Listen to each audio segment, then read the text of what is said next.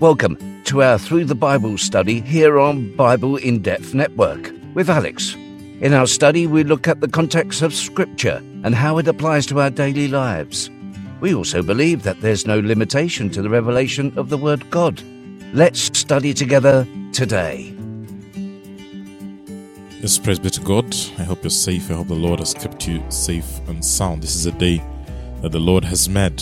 We shall rejoice and we shall be glad in it. Thank you for joining us for our time of the study of the Word of God. We have done our study of the Old Testament, which we completed. And today we want to start on the New Testament. And it's going to be an interesting study. And thank you for always being part of us and joining us in this endeavor of studying the Word of God. Remember, we say there's no limitation to revelation. God will reveal His Word to every single body who shows the need. If you want God to speak to you, He will come out, and indeed He will speak to you. So today we want to start on the New Testament, and we'll start, of course, with a book that starts. This is the book of Matthew, and Matthew starts by saying, chapter 1, the record of the genealogy of Jesus, the Messiah, the son of David, the son of Abraham. It starts by clearly letting us know what this is all about. Yeah? And it is about Jesus. He's the one that they are talking about here. He's the center of focus. And he's being called the Messiah here. There are people, by the way, who are still waiting for another Messiah. They are saying he has not come yet. And this happens for the Jews because some still expect that there is a Messiah to come. But from the record here that is being given to us, Jesus is the Messiah. He has come. He died for us. And we are not waiting for anybody new. No, Jesus has come. And we are told he's the son of David. Of course, this may not necessarily imply that David, the king, the former king of Israel, is the one who gave birth to him. Or Abraham, who is also being referenced to here, that is the one who gave birth to him. No, it's practically giving you a picture of where he comes from. Because when you're reading and they're giving genealogy, one as a great-great-grandfather is also regarded as a father of one. So he's mentioned here as a son of David, as a son of Abraham. And this, when we get into genealogies and how we study them, this being named here, when you get in history and the earlier books and you're looking at genealogies, how they're brought about.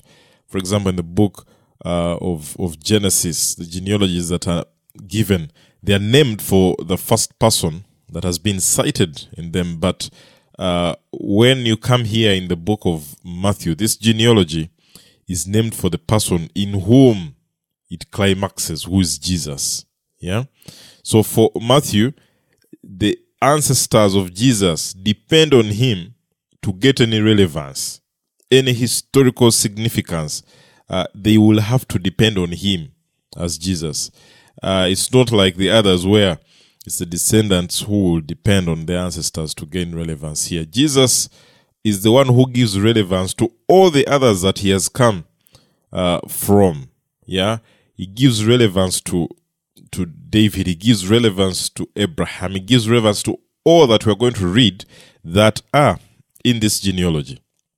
If it was not for Jesus, they would not be mentioned here. So Jesus in this genealogy is special as it comes. He is brought out. The one that climaxes this genealogy is the one that is brought out first to mention all the rest that have come before him because he gives them relevance. When you have Jesus, you have relevance. When you have Jesus in your life, then you get meaning. There are many people who could have been mentioned here. But when we see these that we're going to read from verse 2, it's because of Jesus that they are known. It's because of Jesus that we have mention of them. It is because of Jesus that you shall be known. It is because of Jesus that we shall be known, that we shall be spoken of, because it is key for us to know that He's the beginning of all things. He's the end. Yeah, so when I have Him, I have everything. When I have Him, my life has meaning. When I have Him, there is that significance that I carry. So verse 2, Abraham, of course we get into now this genealogy, was the father of Isaac. That we know, we've read. Isaac, the father of Jacob. And Jacob, the father of Judah and his brothers. Judah was the father of Perez and Zerah by Tamar. You remember that story, yeah? Perez was the father of Hezron, and Hezron the father of Ram. Ram was the father of Aminadab, Aminadab the father of Nahshon, and Nahshon the father of Salmon. Salmon was the father of Boaz by Rahab. Yeah, you remember that story of Rahab. Boaz was the father of Obed by Ruth. You remember the story of Ruth as well. We handled in the Old Testament study. And Obed, the father of Jesse. Yeah, and Jesse was the father of David, the king. Here, it's brought out to us. Yeah, David, the king. That's the same line. David was the father of Solomon by Bathsheba, who had been the wife of Uriah. You remember that story of Uriah. David killing Uriah, taking Bathsheba's wife.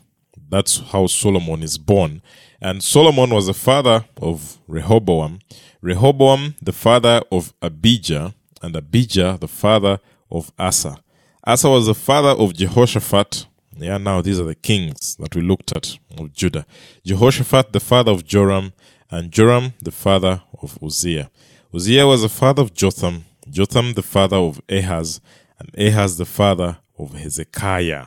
Yeah, Hezekiah was the father of Manasseh, and Manasseh the father of Ammon, and Ammon the father of Josiah. Josiah became the father of Jeconiah and his brothers at the time of the deportation to Babylon. Yeah, you remember Jeconiah was the king at the time when they are sent into captivity. Josiah, his father, tried his best to make sure things get back in check in Judah, but it was too late. And when Jeconiah comes, it's time for captivity. They are taken by Nebuchadnezzar. We looked at this when we were doing our study of the Old Testament. And after the deportation to Babylon, Jeconiah became the father of Shealtiel, and Shealtiel the father of Zerubbabel. Zerubbabel was the father of Abihud, Abihud the father of Eliakim, and Eliakim the father of Azor. Azor was the father of Zadok, Zadok the father of Achim, and Achim the father of Eluid. Eluid was the father of Eliezer. Eliezer the father of Matan, and Matan the father of Jacob. Now we get to the recent time. Jacob was the father of Joseph, the husband of Mary, by whom Jesus was born, who is called the Messiah. So now we get to the time that is being spoken of here. Yeah, we see Joseph being born. Joseph is the husband of Mary, and they have a child, Jesus, who is called the Messiah. Now, why are genealogies important? Because for genealogies, to the Jewish people, they reminded them of God's sovereignty. First of all, they remind them of His sovereignty in arrangement of marriages. That God will arrange all, bring forth the person that we get this. We remember the case of Ruth. Yeah, we remember how things get arranged. Yeah, and God is in charge of them. His sovereignty in arranging such meetings. Yeah, and there are people even today, and it is a match from heaven at you, and you're saying, I thank God for the wife that He gave me. I thank God for the husband He gave me, and that is an arrangement given to God. Now, for the Jewish people, these genealogies remind them of that sovereignty of God, that He will arrange people to meet and be together. And secondly, they also remind them of God's ability and provision of offspring. Yeah, because if you're mentioning in a genealogy that this one is the father of this one is the son of the other, yeah, you're showing how God has provided offspring. Oh, God has been center in the provision of offspring for you, so that you carry on generations. Yeah, so genealogies were important to them as the Jews, firstly because they knew God has arranged this meeting between mom and dad, and also secondly that God has made sure that we have offspring, that our generations continue year after year. Yeah, that we keep on getting more people in our family, generation after generation. That is why genealogies are key to them. If they have a genealogy, then it's proof to them that God has been there for them and God has provided offspring to them. And they were essential as genealogies to document someone's proper lineage. First, to them, because they were very staunch on this, that they are a pure Israelite. When you look at genealogy, they would get into it and see this is a pure line of an Israelite, not those that have descended from those that have converted. Yeah, the Gentiles, remember, used to convert and become Jews at given times. But now when they have the genealogy right out there, they know this is a pure line. Yeah, we don't have anybody who is not an Israelite, who's not a pure Israelite. Yeah. So we see them here. They are links between major figures in history. Genesis, you will see links to Adam, it links Noah, it links Abraham in this way of genealogies. So it's key to them. They know how they have moved from the past. And tradition records also that at least some partial genealogical records that were important, especially when it came to families that were priestly, yeah, all very highly known families, that these genealogies, these records of them would be kept in the temple. They would get that genealogy and keep it in the temple because the temple was their most sacred place. And although this temple was destroyed in AD 70, we looked at this while we were checking through the history of Israel in our past episodes. If you've not been able to listen, you can always find them. And we looked at, even if this temple got destroyed in AD 70, the claim of Jesus, the one that we're talking about here, being of this line of David, being a descendant of David, yeah, was made before even AD 70, before this temple is destroyed. So it can even be checked. It could still be checked even if the temple had been destroyed. This was evident enough. And even after AD 70, when the destruction of the temple had happened, reports also indicate that they used to still look for Jesus' relatives, yeah, because they said we want those of this line of David, and this line still had the ability to provoke trouble, to cause trouble. So some of these relatives of Jesus, as the Roman government, had interest in them and wanted to take them out. So that is proof to you that this genealogical record is not disputed in any form. Jesus is from David. Jesus is from that line of David. It springs straight up from Abraham to him. And we will see in the ancient genealogical records that women were usually taken out. Yeah, they were omitted. They were not included. But when it comes to Matthew here, he includes 4 women. This is a special record of that we see here in Matthew when it comes to showing us the genealogy of Jesus. He includes 4 women, something that was not done in the past. Yeah? And that is in verse 3. He includes in verse 5 to 6. And of these that have been included, 3 of these women are Gentiles. That's also special because in their history, in how they used to do their genealogy, they are ensuring that everything written in there shows a pure Israelite. But in this case, a special way that comes in Matthew, he mentions women, something that has not been done, but then it doesn't stop there. He gets 3 of these who are Gentiles.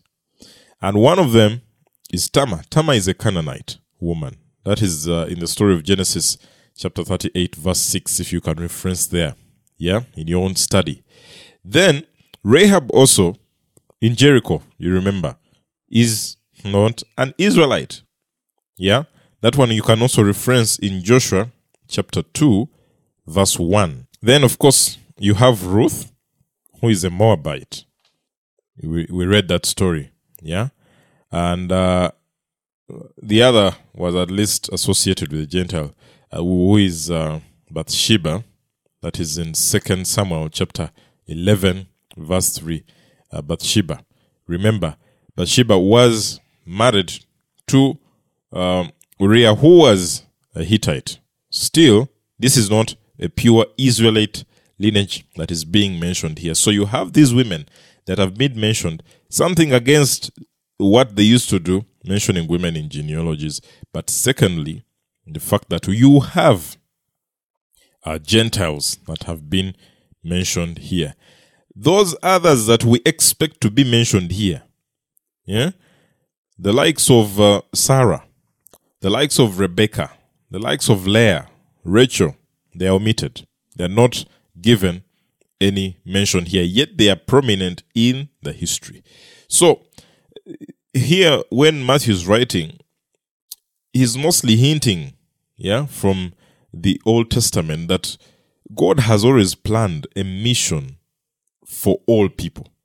Because when he's bringing in Gentiles and mentioning them in this so great, important a lineage, important a genealogy, yeah, he omits that which is known, that which is key to them, that we have to have pure Israelite lineage here. But he brings in the Gentiles, and he's trying to tell you, like it would mention in Matthew 28:19, that my plan is for all nations.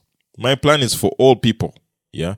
Yes, you as Jews, you might emphasize your pure ancestry, but I have interest in all the people of the world. So, all the generations from Abraham to David are 14 generations. From David to the deportation to Babylon, 14 generations. And from the deportation to Babylon to the Messiah are also 14 generations. Now, of course, Matthew omits some of the names, and that is customary, or something that you shall find in many genealogies. They can't keep mentioning every single person in the line. He will omit, but there's a lot of discussion about this issue of 14, but you see that patterns of such nature were made for easy remembrance, yeah, to them. So, there are some people or commentators of the Bible who have argued that Matthew uses the 14 generations because the numerical value of 14 is representative of David's name in Hebrew letters, and that is 14. Yeah, that is what some will say. But it is something that was mostly done naturally in rough sets of 14. When they were doing genealogies, they could not mention everybody. That is also something to note.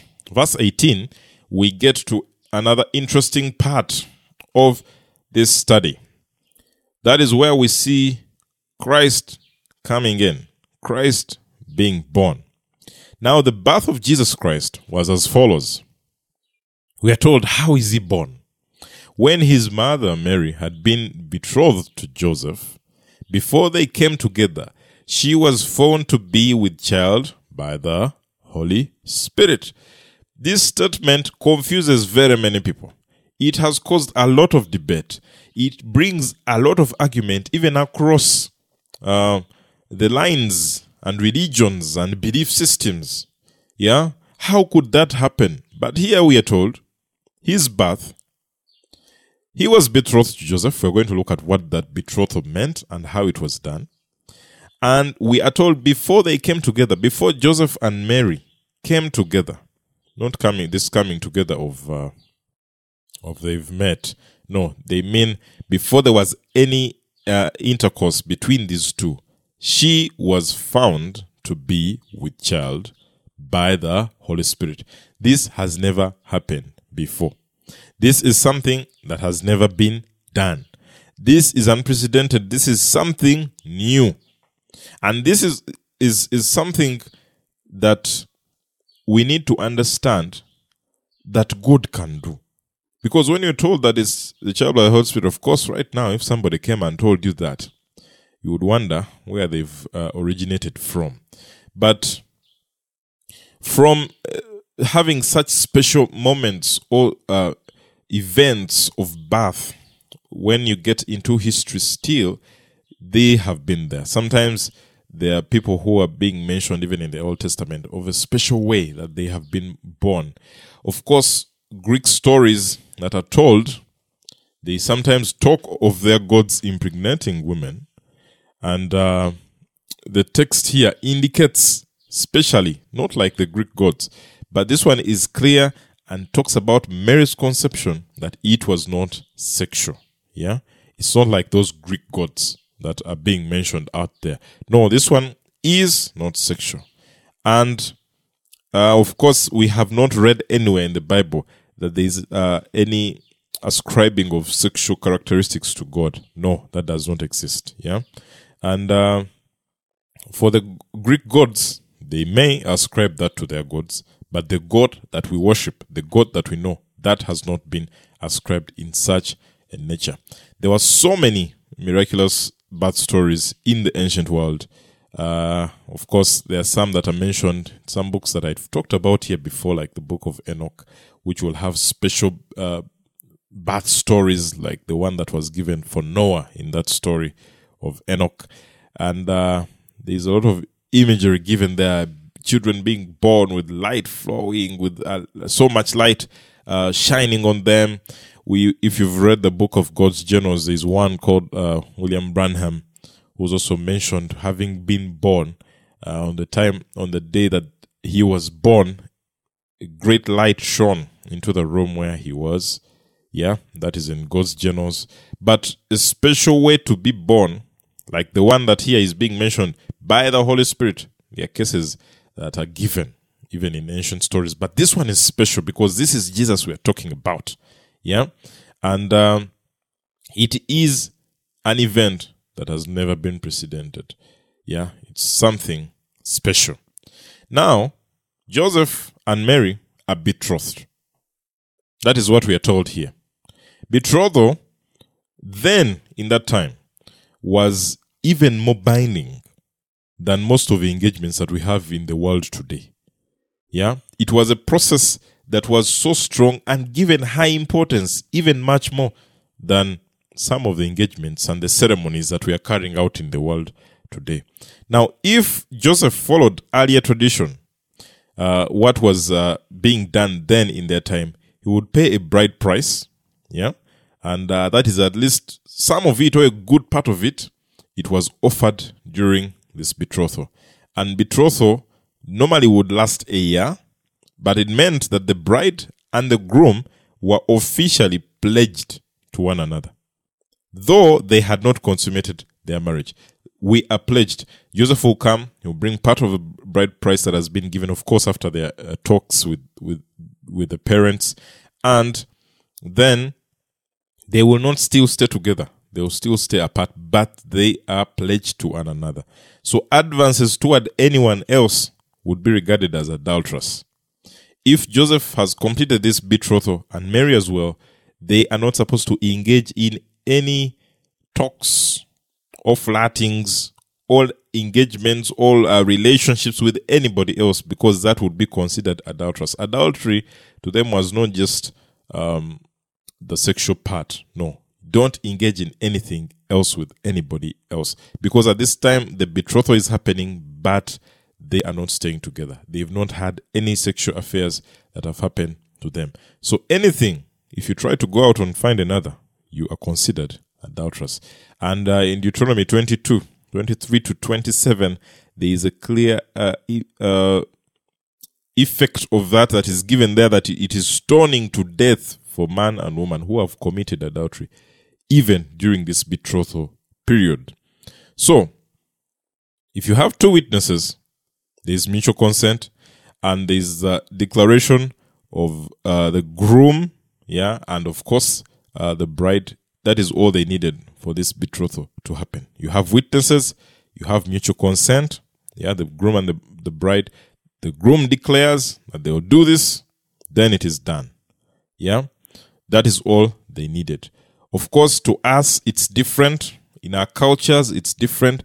During that time, for the Romans, it would be different, because for the Romans, if you consented, that would be it. It is done. It would suffice. Yeah. For the Romans also, they would use these engagement rings that, I'm engaged to you, so I put a ring on your finger. For the Jews, they were not using rings at that time, but all groups have something they do. Even for us today, you put a ring on somebody's finger and say, now we are engaged. Yeah. Though for us, we may not take it as serious as these guys did. For them, anything else was considered adulterous, like we've seen. Yeah.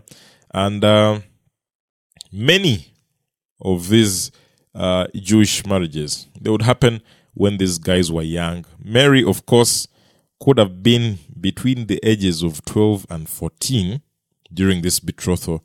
And if Joseph had not been married yet at that time, he might have been between the age of 18 and 20, because that is the age that when you get into the documents of the rabbis, they would really recommend for men to marry between that time, 18 to 20. Of course, at this day and age, people marry at all times, some at 30, 40, whichever time they feel ready. But to them, it was really emphasized that they marry young. The girls between the age of 12 and 14, then the boys between the age of 18 and 20. And it would be most likely that the parents would arrange such marriages, of course, for their children.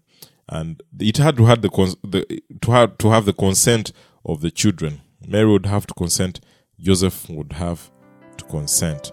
But as far as we know, Mary and Joseph were not together during this period. They were betrothed, but they were not staying together at this time. And that is what this scripture tells us here in verse 18, that they are betrothed, but they are not staying together. And it is at that time that it comes to be known that Mary is found with child, and it is by the Holy Spirit. And that's where we shall continue from tomorrow. Father, we thank you for our study today. We pray that you continue to show us more, reveal more to us, and help us do according to your will. We give you glory and honor. In Jesus' mighty name we pray. Amen.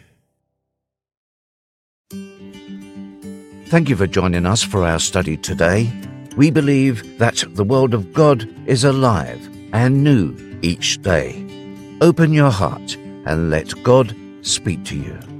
You can also access our teachings through our Podbean channel or reach us through our website, BibleInDepth.com.